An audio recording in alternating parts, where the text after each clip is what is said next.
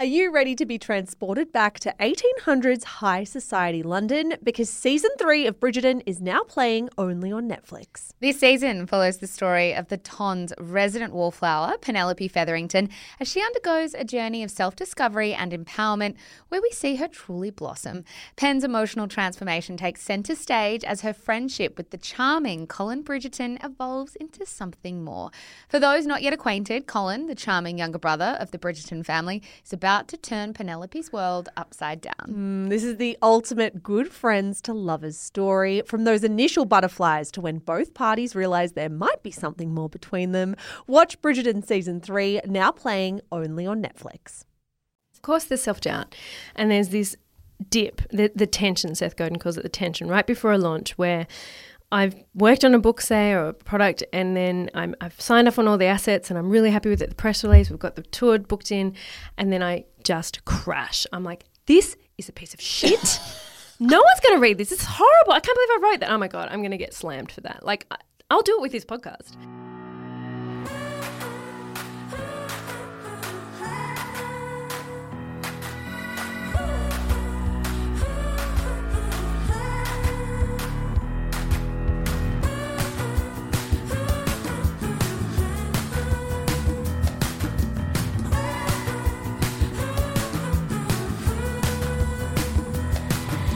Hello and welcome to Shameless, the pop culture podcast for smart women who love dumb stuff. In today's In Conversation episode, we are sitting down with the one, the only Zoe Foster Blake. Zoe Foster Blake is a former beauty journalist, the author of 10 books, and the founder of Go-To Skincare. But of course, you already know all of that, don't you? In today's chat, a chat you've been asking us to have for the better part of about 18 months, we chat to Zoe all about self-doubt, life in the public eye, what it's like to run one of the biggest beauty brands in Australia, and be one half of the country's golden couple. A quick note too before we jump into this one, Zoe is pretty expressive with both her voice and her hands, so if you do hear some tapping throughout this interview, that's just Zoe tapping the table a little bit. I'll get out of your ears now because I know you absolutely did not come here for me. Here's Zoe.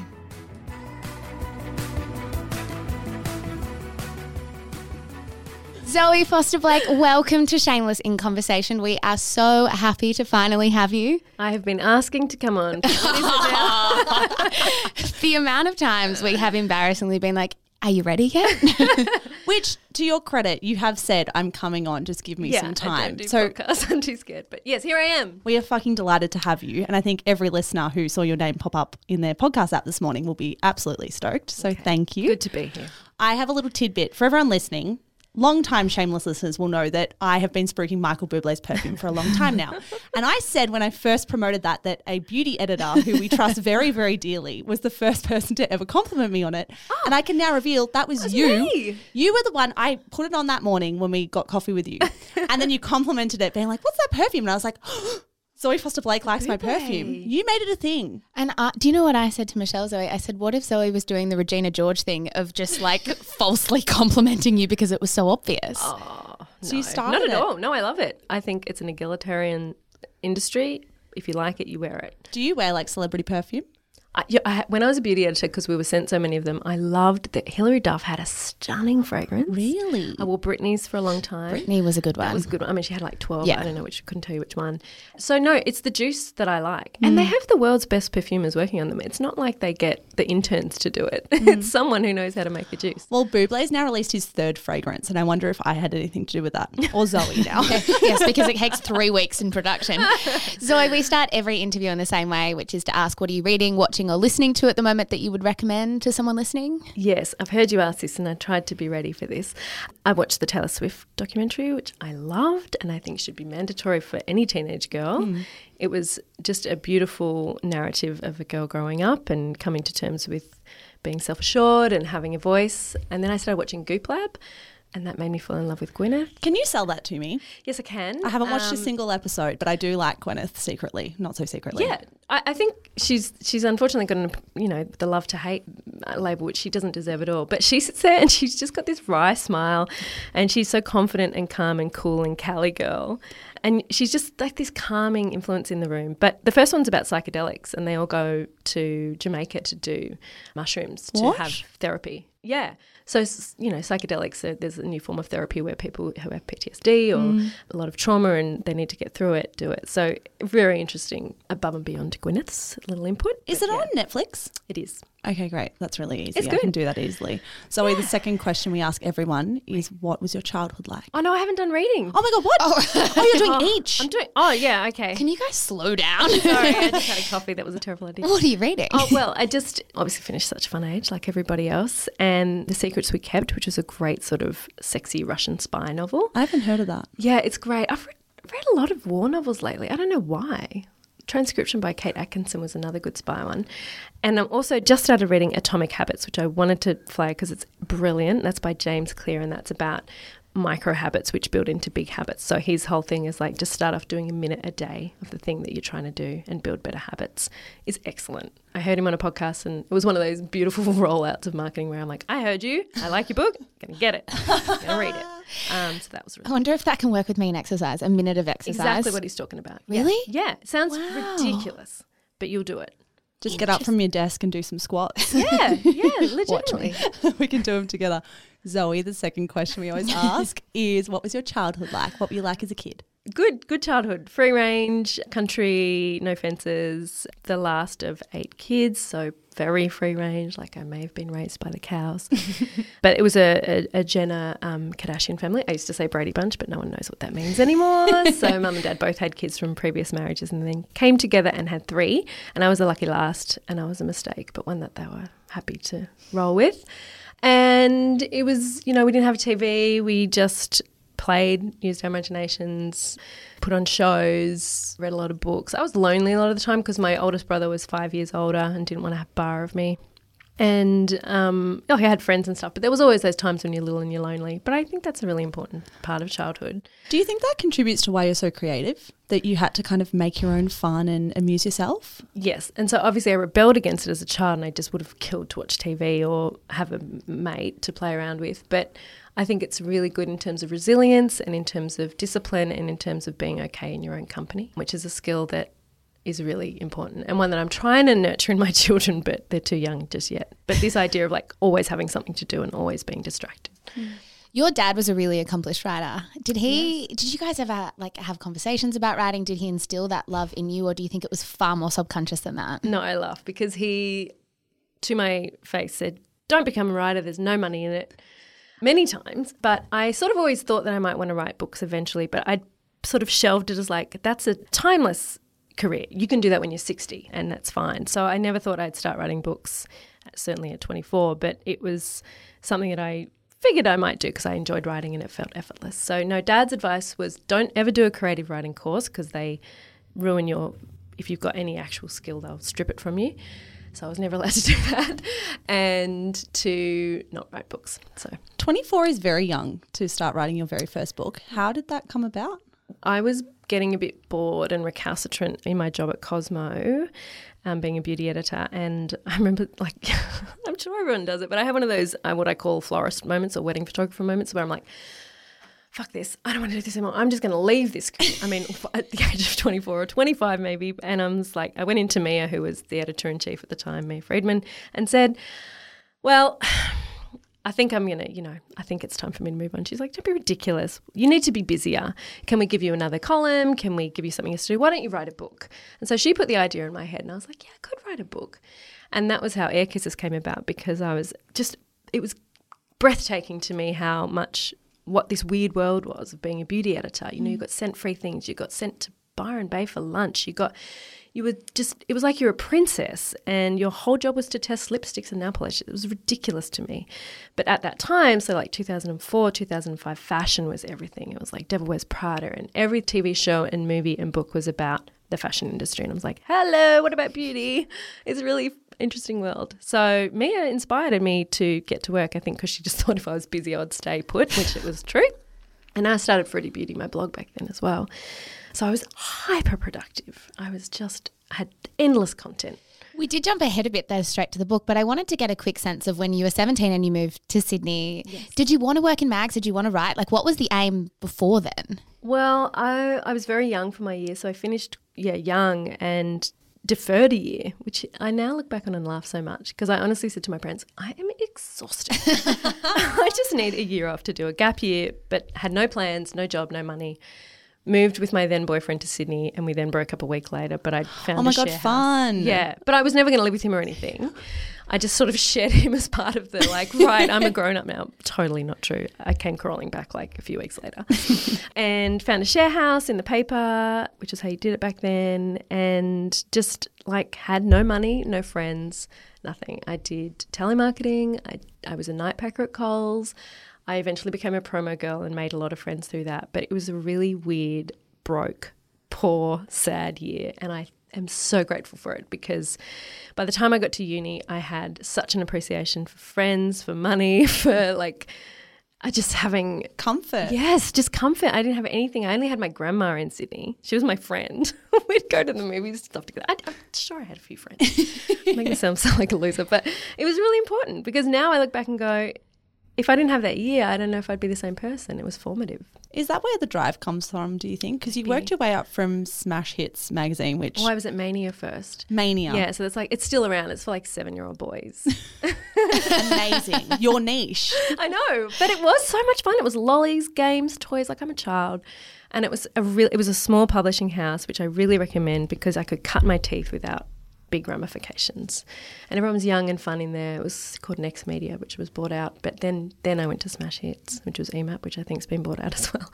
And then into ACP. But I think if I'd gone straight from uni to Cosmo, it would have been terrifying because it was hallowed halls and glossy and wouldn't have been ready. What were the glory days of mags like? I mean, you did touch on it before. And I guess whenever I hear stories from editors who worked back in magazines when they were in their heyday, it sounds like the dream. Yeah. Was it the dream, or do you kind of look back and think that it's easier to paint a rosier picture than what it was? I think it's who you are and where you've come from. There was a lot of privilege. I came in very privileged because I was chosen to take the job at Cosmo and I was immediately made friends at Cosmo and I had a bit of writing and mag experience under my belt where I think a lot of girls and boys might come in and start on the front desk and move through the ranks. So I was coming in as a journalist, to put it that way. But what I found instantly was that everyone who worked at Cosmo was a country girl who'd come to the city to make something of it. All of us. Canberra, Adelaide, Tamworth, Toowoomba, you name it. So a bunch of really driven girls and guys, mostly girls, who'd come to the Big Smoke and wanted to make something of themselves. So that was a beautiful and very nurturing environment. And I was lucky. I love those girls. Still love those girls. Do you think it's because the reach of those magazines back then was so huge that young girls grew up reading them and then was like, I want to work there, and would just take themselves with the aim of working there? Yeah, probably. We would have interns that would pay for their own flights from Brizzy, say, to come down and do interning once a week. And that flights were expensive back then. And that probably doesn't exist anymore. I'm trying to think. What is the big media dream now? I couldn't tell you. Don't do it. I don't know, because it's become so independent and so niche and such a gigging economy. So you don't have those big corporations now really where are super duper aspirational. I think it's probably girls approaching guys like you and saying, can I come work with you, or can I be your assistant or your intern? So it's girls going much more specific, going, I want to just do this, instead of just going, I just want to be in the world of glossy magazines. Now they're like, I want to be a podcaster. I just want to write about this. So probably better in that sense. It sounds like throughout your 20s you really heaped your plate quite high with all these different projects, and you were very, very driven to achieve a lot, and you have achieved so much in your career. Did that change when you got to your 30s, and how do you look back? Is there a difference between how you approach your career now that you're in your 30s to what you did in your 20s? Yeah, definitely. I look back and go, I think you can do a few things with your 20s and there's no right or wrong. There was the option of traveling heaps and being a bit more carefree and going, I'll settle down and figure it out later. But my drive was strong early on. And I sort of credit this to either being single or being in a relationship where my partner was away a lot, because I had a lot of time to myself and not a lot of money to, write books on my spare time or blog or something like that. So I was productive mostly out of necessity and boredom, rather than going, I must do this and I will have that and I will publish a book. So I think what I'm trying to get is that I laid the foundations down in my 20s, and by having written a few books and having had a masthead experience in magazines, to have credibility to then be able to have the confidence to go out on my own later. Whereas I think you could go the other way, which is have a lot more fun in your 20s and then come in at your 30s and go, right, now I'll get serious. no, neither way is right or wrong. It's just different for everybody. I wanted to ask what the pressure was like with giving advice about stuff that you're still trying to work out yourself. Yeah, great question. And it's obnoxious, isn't it? It's That was not the basis of the question. But I never like to put myself in the expert chair, even though people loosely brand you as that. I personally would never label myself as an expert, not in beauty, not in relationships. And the way I came into beauty is similar to relationships. I came in not knowing I didn't have a clue about beauty. I didn't even read the beauty pages, but I learnt with my reader as I went. And so with relationship advice, how that started was because I was single at Cosmo and was just living this world with all my single friends, and we were dating, and we were like, what the fuck is his deal? And it was very like sort of Sex in the City. Like, and Sarah Wilson was my editor at the time. I said, can I do a dating term column? And it became a monthly thing. So it was very much, hey, we're all doing this together. Isn't it weird how guys do this? And so it started in that sense, which the genesis was I was living it and that single life. But as it grew on, it was like over years you get so much feedback from women, and you have different relationships yourself, and you have major breakups and life changes and so on, that you feel a bit more accomplished. Being able to not still advise, but just say, this is what can happen. This is how we can go through this together. And if you find this happening, I would recommend this course of action, which I guess I am making recommendations, but always under the umbrella of there is no right or wrong. It's your heart, it's your life. Breakup Boss is the one that I'm probably most proud of, and that's the one that I get so much feedback on still, because I was bad at breakups. So I kind of wrote it for the book that I wanted when I was 18. And same with love. I wish if I had that book at 22 or something, I would have maybe made. But then I always go in circles there because I'm like, but I'm very happy with where I ended up. So, see, I downloaded Breakup Boss and I hadn't even been through a breakup. Very happily in a relationship with Mitch. And Mitch is like, what is this on your phone? I'm like, I was just curious. I wanted to read her writing about it, and like the spinny wheel, and there were just so many, like the daily affirmations. I was like, I haven't been through a breakup, but I'll fucking take it. Yeah. I love it. Was it quite layered? You went through a breakup in, I think it was 2009. It was almost a decade-long relationship. Is that quite confronting to then be turning that into content and be thinking, okay, I've got to be giving relationship advice and I've just gone through this very cataclysmic life event? Well, it's so personal in that sense of, because every breakup is different and every relationship is different. So how I marinated it and it eventually came out in my work was much later. I was very happily single during the period when I was writing textbook romance, I think it was back then, which is like 10 years old. And Breakup Boss came much, much later.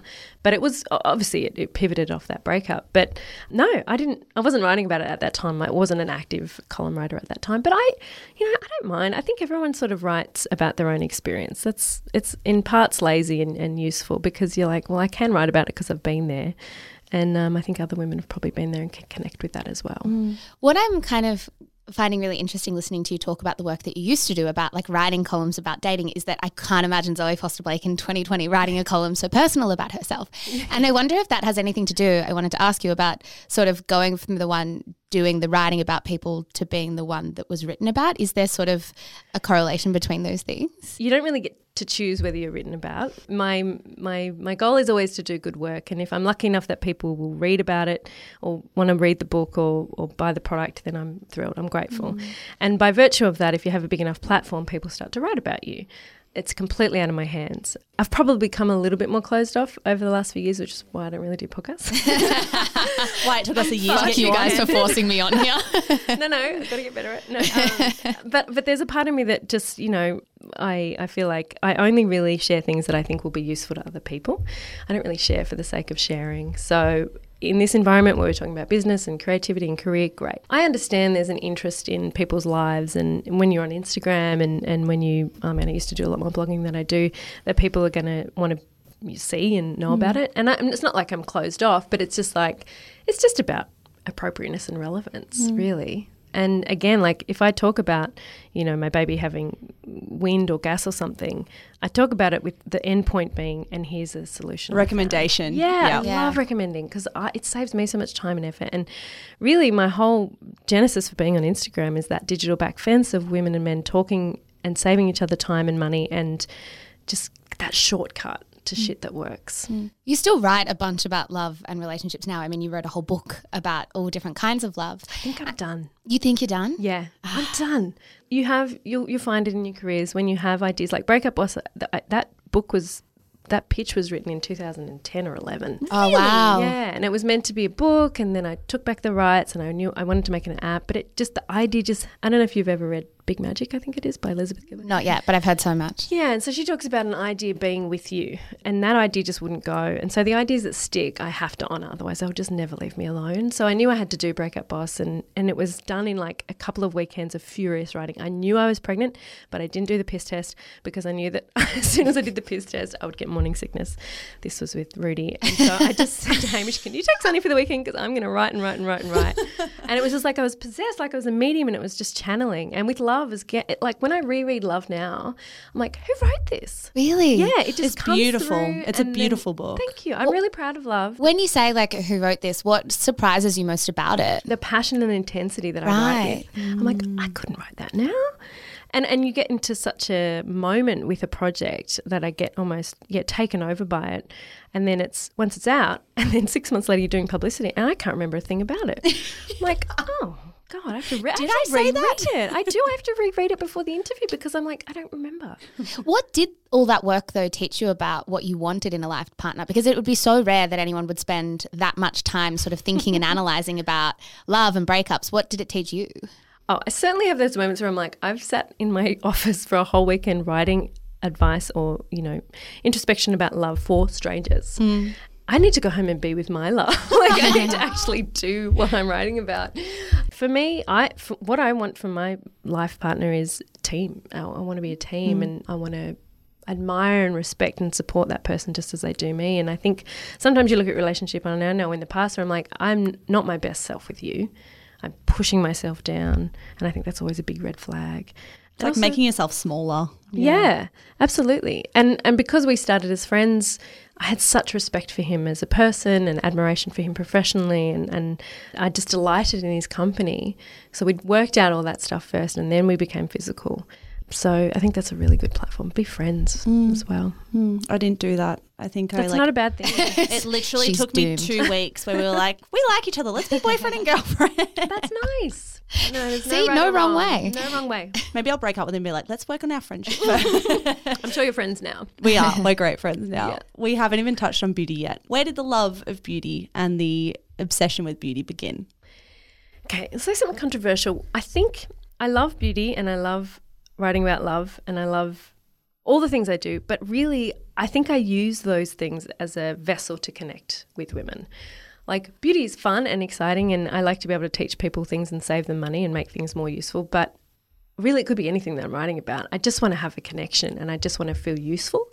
And the same with the relationship advice. It's like it's fun to do and it's useful and helpful, but it could be anything that I'm writing about. So beauty, I didn't really care or know about beauty until I got the job at Cosmo, and then I became obsessed about it and did a blog and a book and all of this stuff.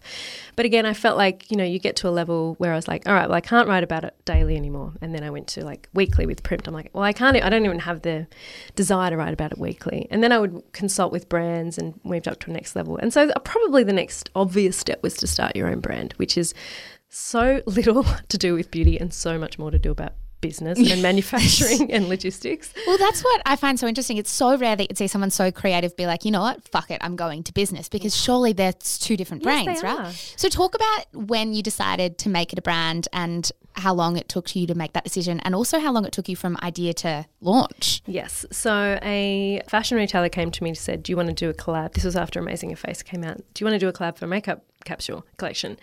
I started going down the avenue and then I was like, oh, hang on. What are we putting in these products? And they're like, oh, you didn't need to know. We're just going to put your name on it. And if you could just choose these packaging. And I'm like, oh, no. Oh, so it was like pick your shades. Pick a shade. It could be being made in an arsenic factory for all you know. But don't worry, it's cool. And it was a real light bulb moment. I'm like, if I'm ever going to put my name on something, because I flogged other brands as beauty editor for years. Like I'd do, in stores for them or whatever it was. And I was like, I really want to, if I'm going to be selling a product for a company, I really want to know what is in this product. And I take, women's trust so seriously.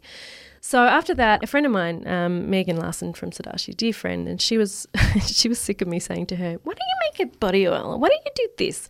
She's like, why don't you do it? And it never occurred to me to have my own brand before, but it was that little moment where she planted the seed for me to go, shit, what would that look like if I did it? Because I do have the the insider info of going, I know what works and what's rubbish. And I do have the feedback from women and the confusion that they feel about skincare. So for me, it became very obvious. It was like, well, there's a huge gap there of people being like skincare is so complicated and confusing and baffling and perplexing and causes insecurity. And that's not what it should be about. It's self-care.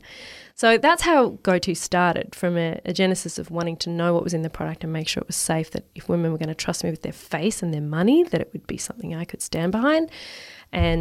But I used to look at brands and go, how do you get an actual product to exist? Oh, that's what I wonder all the time. On the shelf, how does that be? Could you explain it? Yes, I do. And I talk to friends about when they want to start their own brands. I'm like, get samples. Honestly, get on Alibaba and just get a sample of a thing. If you want to make a tube, if you want to make a bag, whatever it is, find a sample. Because when that physical sample exists, it begins. Because you go, I don't like that zipper. I would make that pink. I would do that. And then before you even know it, you're starting a business. I never had a business plan. We laugh about it. I'm like, we should do that business plan, guys.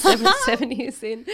But I've always run by my gut and instinct and intuition, and it hasn't failed me yet, knock, knock. But it's been driven by that. And then you bring in the grown-ups. So I'm not good at business. I'm not good at warehousing and manufacturing. I bring in experts for that.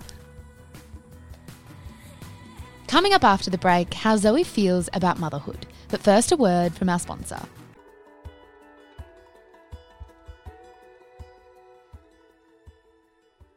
How did you feel before your very first product launch? You launched with a few, right? Yeah, and we Face launched with Hero the was one?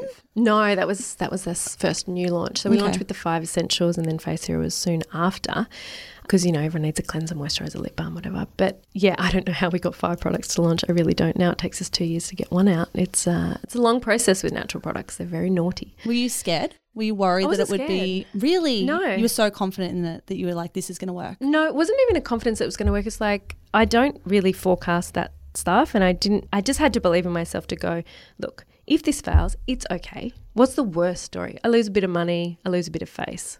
If that's really the worst that could happen, that's not very scary. No one's losing a limb. Also, I felt really confident in the product. And I think when you make shit that is good and you've built up trust and goodwill from your followers, you should feel confident, and that confidence becomes infectious. And I loved playing with the press kits to my peers, my beauty editors, because I knew what they were getting all the time, and I wanted to subvert that and play with them. So no, I just enjoyed it. I don't really operate on fear. What were the standout lessons for you personally from starting your brand? Was it mostly about confidence and just having a crack? Well, this was like 2012 that this started, and the entrepreneurial spirit and the no barrier to entry hadn't really taken off yet. Instagram was still pretty formative, and it was a pretty old school way to do it, but I just knew it had to be digital. So that saved a ton of work in terms of retail space and distributing and all of that. We just had to have a warehouse and a website. So I wasn't scared on that front. I knew I had the following. I'd been building it up for years, and I knew I had a brilliant formulator and good formulas. So I think you just have to be rational sometimes and go, these are good things. I don't have to look for a way for it to fail.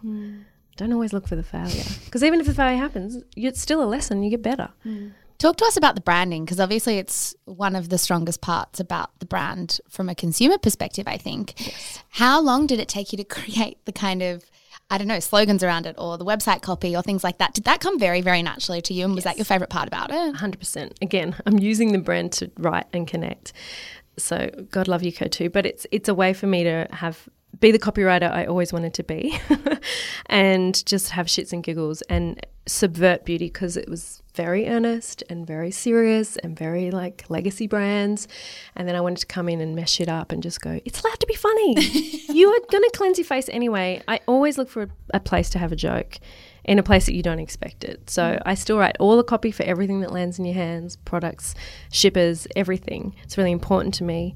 But I've got a brilliant team now who are completely owning social and all the newsletters and everything. It's moved beyond me now, and it's got its own brand, which is awesome. I know the products will be like your children, but we'll ask you this anyway. Is there one that you feel a real affinity for, or connection to, that you're really proud of in particular? Yes, it's Face Hero, because it's our gateway product. It's just the one that I've never had someone try it and not fall in love with it. It's my favourite go-to product as well. I know. Until you try Fancy Face.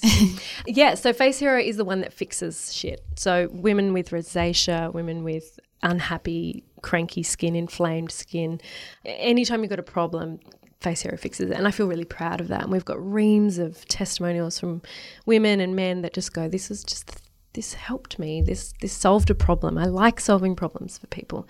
And then that sort of led to Grow To, because I liked fixing skin that was being bitchy. So yeah, I'm very proud of Face Hero, but I honestly think Fancy Face, our new oil cleanser, will become a bigger seller. Big move there, but I believe in it. Yeah. We've touched on fear a little bit. I mean, you said that there wasn't a heap of fear before you launched Go To. There doesn't seem to be a lot of fear that underpins a lot of the work that you do. What's your relationship with fear the bigger your career gets? Do you feel fearful about anything? Like the bigger something gets, the more scared you are? No, I don't think that's a direct correlation for me anyway. I feel less fearful because I have so many clever people helping me now, and it's gone far beyond me into a fully fledged medium-sized company with really good infrastructure and great people in there. I don't know if you can feel fear if you focus in the present. In fact, I know that to be true. The present is now, right? That's that whole thing about the ego is only happy in the past or the future, but it can't exist in the present. So I try and do good work today and good work, this hour, this week and this launch, and then I believe that the rest will take care of itself. So it's that micro work aspect of like, I'm so terrible in board meetings because I can't forecast things. I can't tell you in 3 years where we're going to be, what we're going to be doing. But we're still alive, so they let me keep doing it that way. But it's a very instinctive way to run a business, and I believe in it. I believe I can feel what sort of product needs to come next, and I believe I understand our customer. So I don't operate on fear. I'm not scared to fail. How do you pick what product comes next? Because Fancy Face has just launched, and that took me by surprise because I had never used an oil cleanser in my life, and I love it. But how did you decide that was going to be the next thing? That one because we launched an SPF product and we needed something to get it off. And also we've got tweens and teens that use our products, but we've also got 50s and 60s that need something more nourishing. And I'm turning 40 this year, and I need something that's more nourishing on my skin. So as always, I selfishly make products that I want for myself. But I think that's obnoxious, but also useful because I always think of the Instagram post. So when we're developing a new product, I heard that Amazon writes their press release for a new product before it exists because it gives everyone a shape to work towards.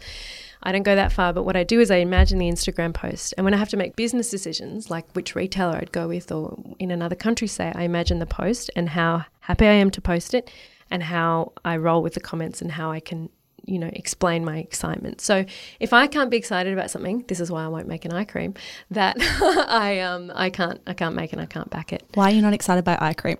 Because I don't think they work. Is it bullshit? Oh no, is it bullshit? Well, I can't categorically say they're all bullshit, but what I do think, and a lot of beauty editors agree, is that they're just little pots of expensive moisturiser. Oh no. Zoe, I've wasted so much money on eye cream. Oh no. Again, no rights or wrongs. We're sensing a theme. If you do want to work on the eye areas, first of all is SPF. Second of all is get a highly concentrated serum, an eye serum, like with retinol, strong actives that are going to do something. I did brag to Zara when we came into this interview before. I'm like, I've gotten into retinol lately and I really love it. That's really strong. Well, she was like, I've gotten into it. You shouldn't try it. It's not for you. And I was like, only okay. because Zara is very low maintenance with her skincare routine, and I wonder if you'll agree with me. If you're not going to stick to it and be patient with retinol, don't fucking bother. Oh, it's because I'm impatient. It's you're impatient and you'll start flaking and stuff, or you'll give up. Apparently it's a full year for retinol to do its effects. Oh God.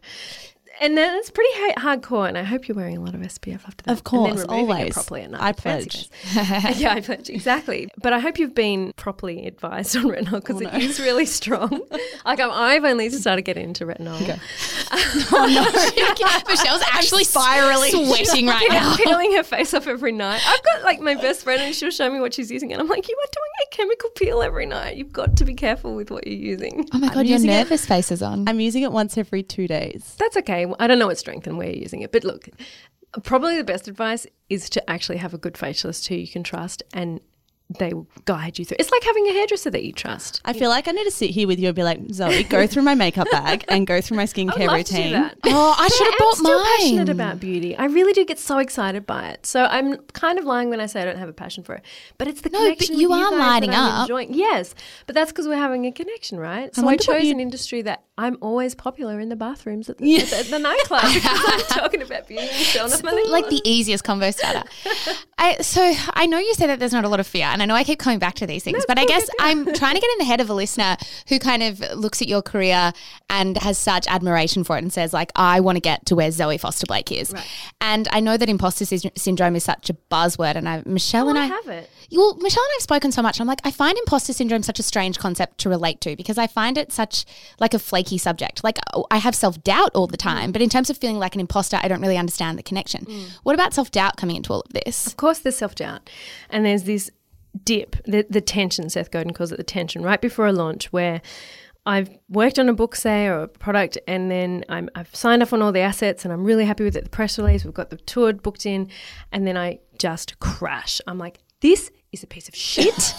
No one's going to read this. It's horrible. I can't believe I wrote that. Oh, my God, I'm going to get slammed for that. Like, I'll do it with this podcast.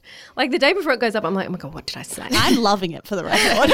I'm having a wonderful time. Okay, I'm having a great time, but then I'm going to have serious anxiety. What did I say? So yeah, that's called the tension, and that teaches you that you've risked something and you've done something brave, because if you didn't feel that way and you were just totally self-complacent the whole way through and you're just like, it's going to be a shoo-in, I don't think that is going to work for long.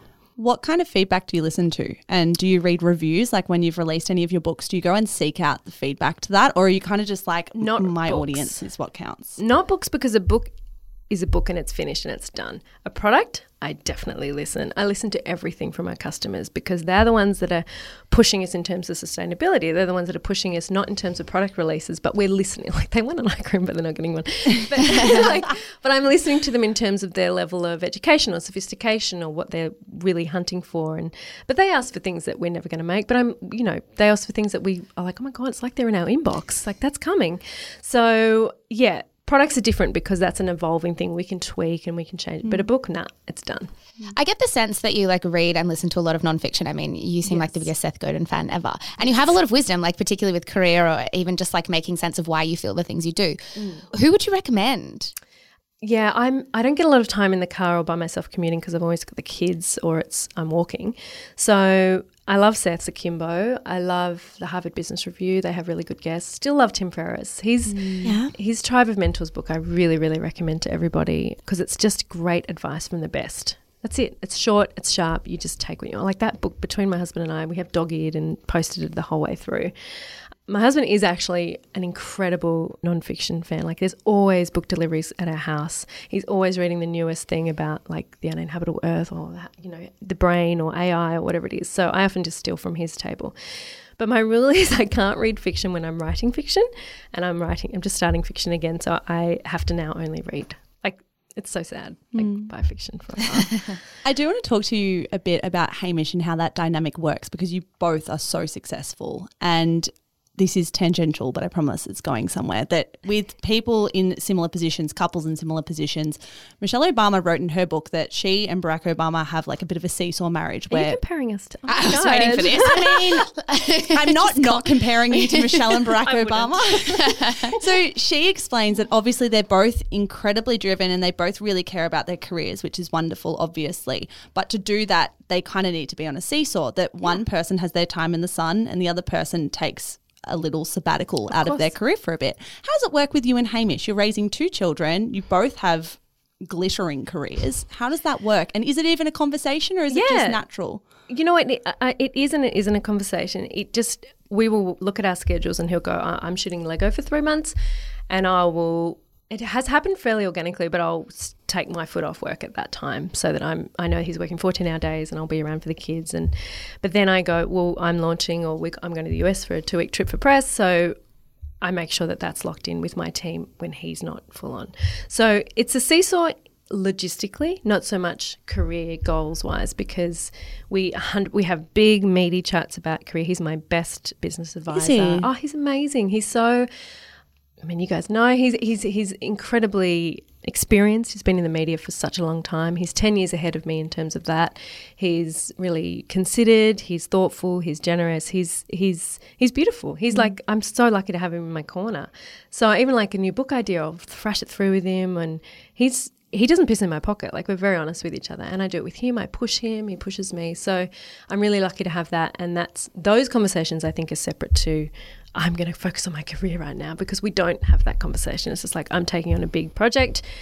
But for me, it's like, I'm going to write a book for the next 18 months. So that's just a slow burn. But GoTo will take me away for literally out of the house, and that's a consideration. People are fanatical in their love of you and Hamish, which is obvious because you're both such likeable and successful people. Is that ever difficult though? Does it ever feel like you won't live up to that expectation, or is it confronting? I think, no. I mean, first of all, I can't imagine it would ever be horrible to be walking along the street and have someone come up and say, I love your lip balm, or I love Lego Masters. Like, we honestly feel so privileged and delighted that the work we do is resonating and people would choose to watch it and buy into what we're doing. So we don't ever feel like it's a problem. We honestly don't. But we are lucky to be spreading joy. Like, we have the kind of career that is fun and up.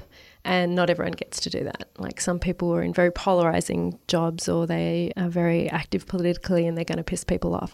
We deliberately keep things light. That's who we are. We think it's important for someone on the team to always be just going, you can still make this positive. Well, you're making people happy. That's nice. Yeah. We feel so lucky to be able to do that. It's so fucking nice. And it doesn't mean that we don't have a life and a real life and struggles and stresses like everyone in the whole wide world, but we are so privileged, so lucky, healthy children, happy life, best country in the world. Like, come on.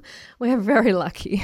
So lucky, of course, but I guess nobody trains you for like intense Australian fame. Do you ever worry that you're going to, I know there's probably only one way you can answer this, but I'm going to ask it anyway. Do you worry that you're going to disappoint people, that there's only so far you can fall when people put you on a pedestal? Oh, well, I remove it from myself. So I don't worry about me failing people, but I worry that my work will. Yeah. I think I have to keep those two separate, because I'm a person and we're all fallible and we're going to make mistakes. But if I work really hard on a project and do a wrong thing, then that's a big consideration. And I've got a whole company at stake and my customers, so they're two different things. So I don't worry about failing as a human. We're all going to do it. It's going to happen. I just don't want to let my company and my customers down. You've described yourself as a heavy introvert before, and I think for some people that might be surprising, because in your work and everything you do come across as so exuberant, which of course introverts can be. But I am interested, when you say heavy introvert, what do you mean by that, and how do you personally recharge? So I think it's recharging. I need soft clothes and quiet and just TV. And I sometimes have discussions with my husband, who is a total extrovert. And his idea of, I know, but his idea of... I'm astounded. Well, comedians know. I mean, they can be very Very on-off. true. He's literally on. And his idea of unwinding at the end of a big week would be to go out to dinner with 10 people, and I would stab myself in the foot with you. Like that, in my eye with foot, because that would be my hell. I need to recharge and pull away. So even doing something like this, because of the nervous anxiety that comes with it beforehand, and then the performing, and then afterwards, I just need to just shrivel up for a few hours and do some quiet work, and then I'm fine. So yeah, it takes its toll, but it's for very short bursts, because everyone's like, you're always so busy. And I'm like, well, not really. Like, I'm out publicly for a couple of weeks when I'm launching something, and then I'm in. Back in the shell. I'm back in my tracksuit pants in my office by myself writing. It's honestly my favourite place to be. Talk to us about motherhood. Like, what does being a mum mean to you? Because I imagine it's not something you talk about publicly a lot. Oh, it's awesome. These flatmates that we have in our house are the funniest, most ridiculous, beautiful, joy-filled little monkeys. They're very challenging, of course, and it can be relentless and frustrating, but it's beautiful. It's astonishing. And we have this little team of funny people that we get to hang out with Hamish and Sonny and Rudy, and that's pure joy. And even at the end of a long day that I just, need them to get to bed. I just need to be by myself for a little while. I still straight away get on my phone and look at photos of them and miss them and talk about them and love them. And they're my heart. They're wonderful little creatures. And I think our job now is, each age is really different to the last age. And my son's just started school, and it's a new boy. Fuck, got to figure that one out now. I'm reading, audiobooking this thing called The Book I Wish My Parents Had Read. And it's really good. Because with all of this, like, our generation of parenting is so evolved and aware. Like, Mum laughs. She's like, oh, God, we just did the job. Yeah, we didn't think about it. We didn't think about it that much. And fucked us up as you went. But she's like, oh, you'll need therapy for sure. I'm like, yeah, of course we all do. But she goes, you guys are now, not only are you parenting and working, but you're trying to another job that you've created for yourselves is how to be a good parent. So yeah, we're always trying to read the right books and articles and try and do a good job of it.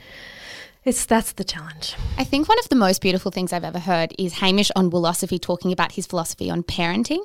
And he was talking about how, and I'm going to like butcher this to you, but he was talking about how he has this obsession with making memories. Like he said something like, I know that in the span of like the first 5 or 6 years of their life, they're not going to remember everything, but I want the things they're going to remember to be amazing. Do you share that? Like, are you obsessed with making sure that their memories are amazing? Bookmark. Yeah. So I call them bookmarks, he calls them memories. He's a memory maker, always has been, before we even had children. But that's why we travel so much. People are like, man, you're always traveling. I'm like, because if I didn't, my son between the age of 1 and 2 would just be one day rolling into the next, going to the playground, doing the same thing. But even just a road trip, I remember when he was 13 months old, we went to blah and we went to Macedon and we had a beautiful weekend. And so they're important for us because otherwise we just roll through life too quickly. So we're always happy to spend money on travel and do that. But another thing a friend told us is that you only get really 12 summers with your kids. And oh my God, that's, yeah. I know. That is, I don't have children and that's a dagger. I'm already stressed about all the summers going past. So then they don't want to hang out with you, right? Then they want to be with their friends. And so we are trying to make the most of all of it. And we're so aware, I think this is the thing of our generation, is we're so aware of how fast it's going. Everyone's like, it goes so fast. I'm like, that's not helping. I know. Jesus, I know. And I want to just suck them in and I just, so yeah. This is the curliest question ever, and it's a tricky one to answer, but I am curious. As someone who has succeeded so much and achieved so much in your almost 40 years, what is the proudest achievement so far? What will you look back on and be like, that I did really well? I think you have to define what you mean by achievement, and I think achievement is something that you had some level of control over and you had to take a risk and it was work. So for me it would be GoTo, I'd say, and it's creating probably the biggest thing I'll do in my life, which is create a brand that sticks and has a connection with people and they trust it. So for me to have that trust from women, like reading through comments for the oil cleanser the other day and they're like, you could tell me to put this on my face and I would do it because I trust you. And that, like, it does make me so joyful and so proud because you don't, your goodwill from your customers is huge and you only get one chance with that. So I take it very, very heavily. So yeah, I think GoTo. I think having created a company and jobs for people and created products for people's faces that they like, and yeah, that feels pretty special. That's an achievement. What's next for you? You've mentioned I've written 10 books. No. I can't believe you've written 10. A lot of books. It's so many fucking words would that be in total? Like almost 1 million. I know. Oh my God, would that be 1 million words? I'm just trying to think. The average book is 70,000. So that would be nearly 1 million. I always write 100,000. We have to cut. Oh, that. So you want it? That was a humble way of saying yes, 1 million. No, but that's bad. Yes, Michelle.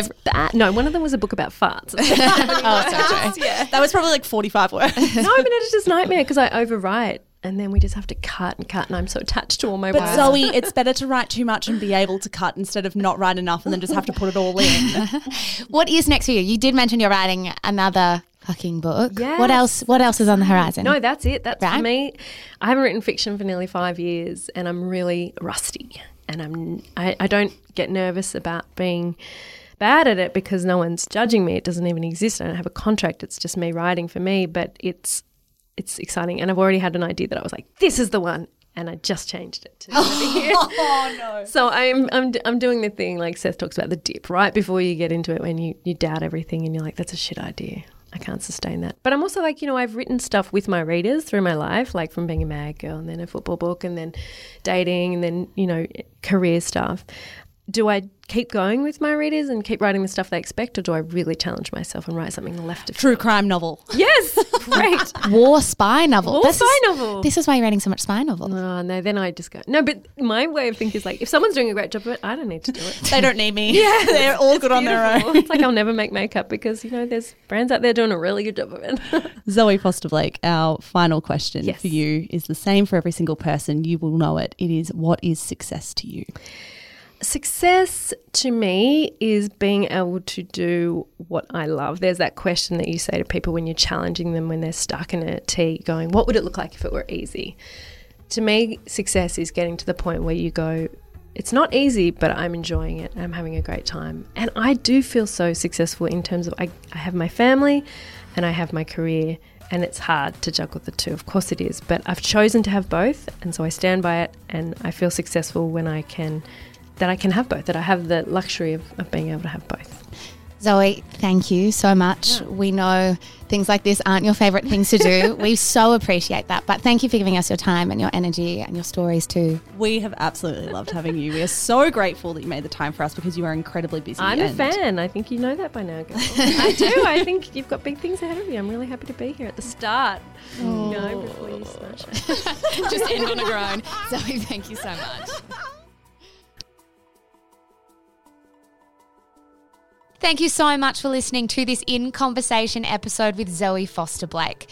We interview influential people every Thursday, so if you enjoyed this one, why not scroll back through our feed? Last week we sat down with modest fashion influencer Nawal Sari. If you keep going through the feed too, you'll find chats with the likes of Rosie Waterland and Clementine Ford. As for us, well, Mish and I are independent podcasters who do this without the support of a network, so the best way to support us is to show us how you listen via your Instagram stories. Either take a screenshot of your podcast app and tell us your thoughts on the episode, or show us how you listen, whether that be walking your dog or doing some baking or, procrastinating at work. No judgment here. That's all from us, though. We'll be back in your ears on Monday with a wrap of the week that was in pop culture. Until then, we will see you on Instagram or in our Facebook group. Bye, guys.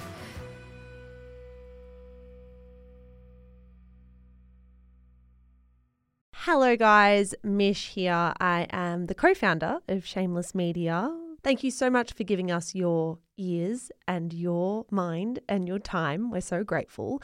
If you enjoy the stuff that we produce, may I recommend our brand new podcast, Style-ish. Stylish, if you want to say it quickly, Style-ish, if you want to take the long way through. It is our podcast for all things fashion, brand, business, and beauty. If that is in your wheelhouse, if you care about style content, you will love this show. It is, of course, more than just a show as well. It is a newsletter. It is an Instagram feed. It is a TikTok account. There is so much good stuff going out on Stylish every single day, starting now. So in your favorite app, search for Style-ish. Give it a listen, give it a follow. We are an independent media company and we would be so, so grateful for all your support.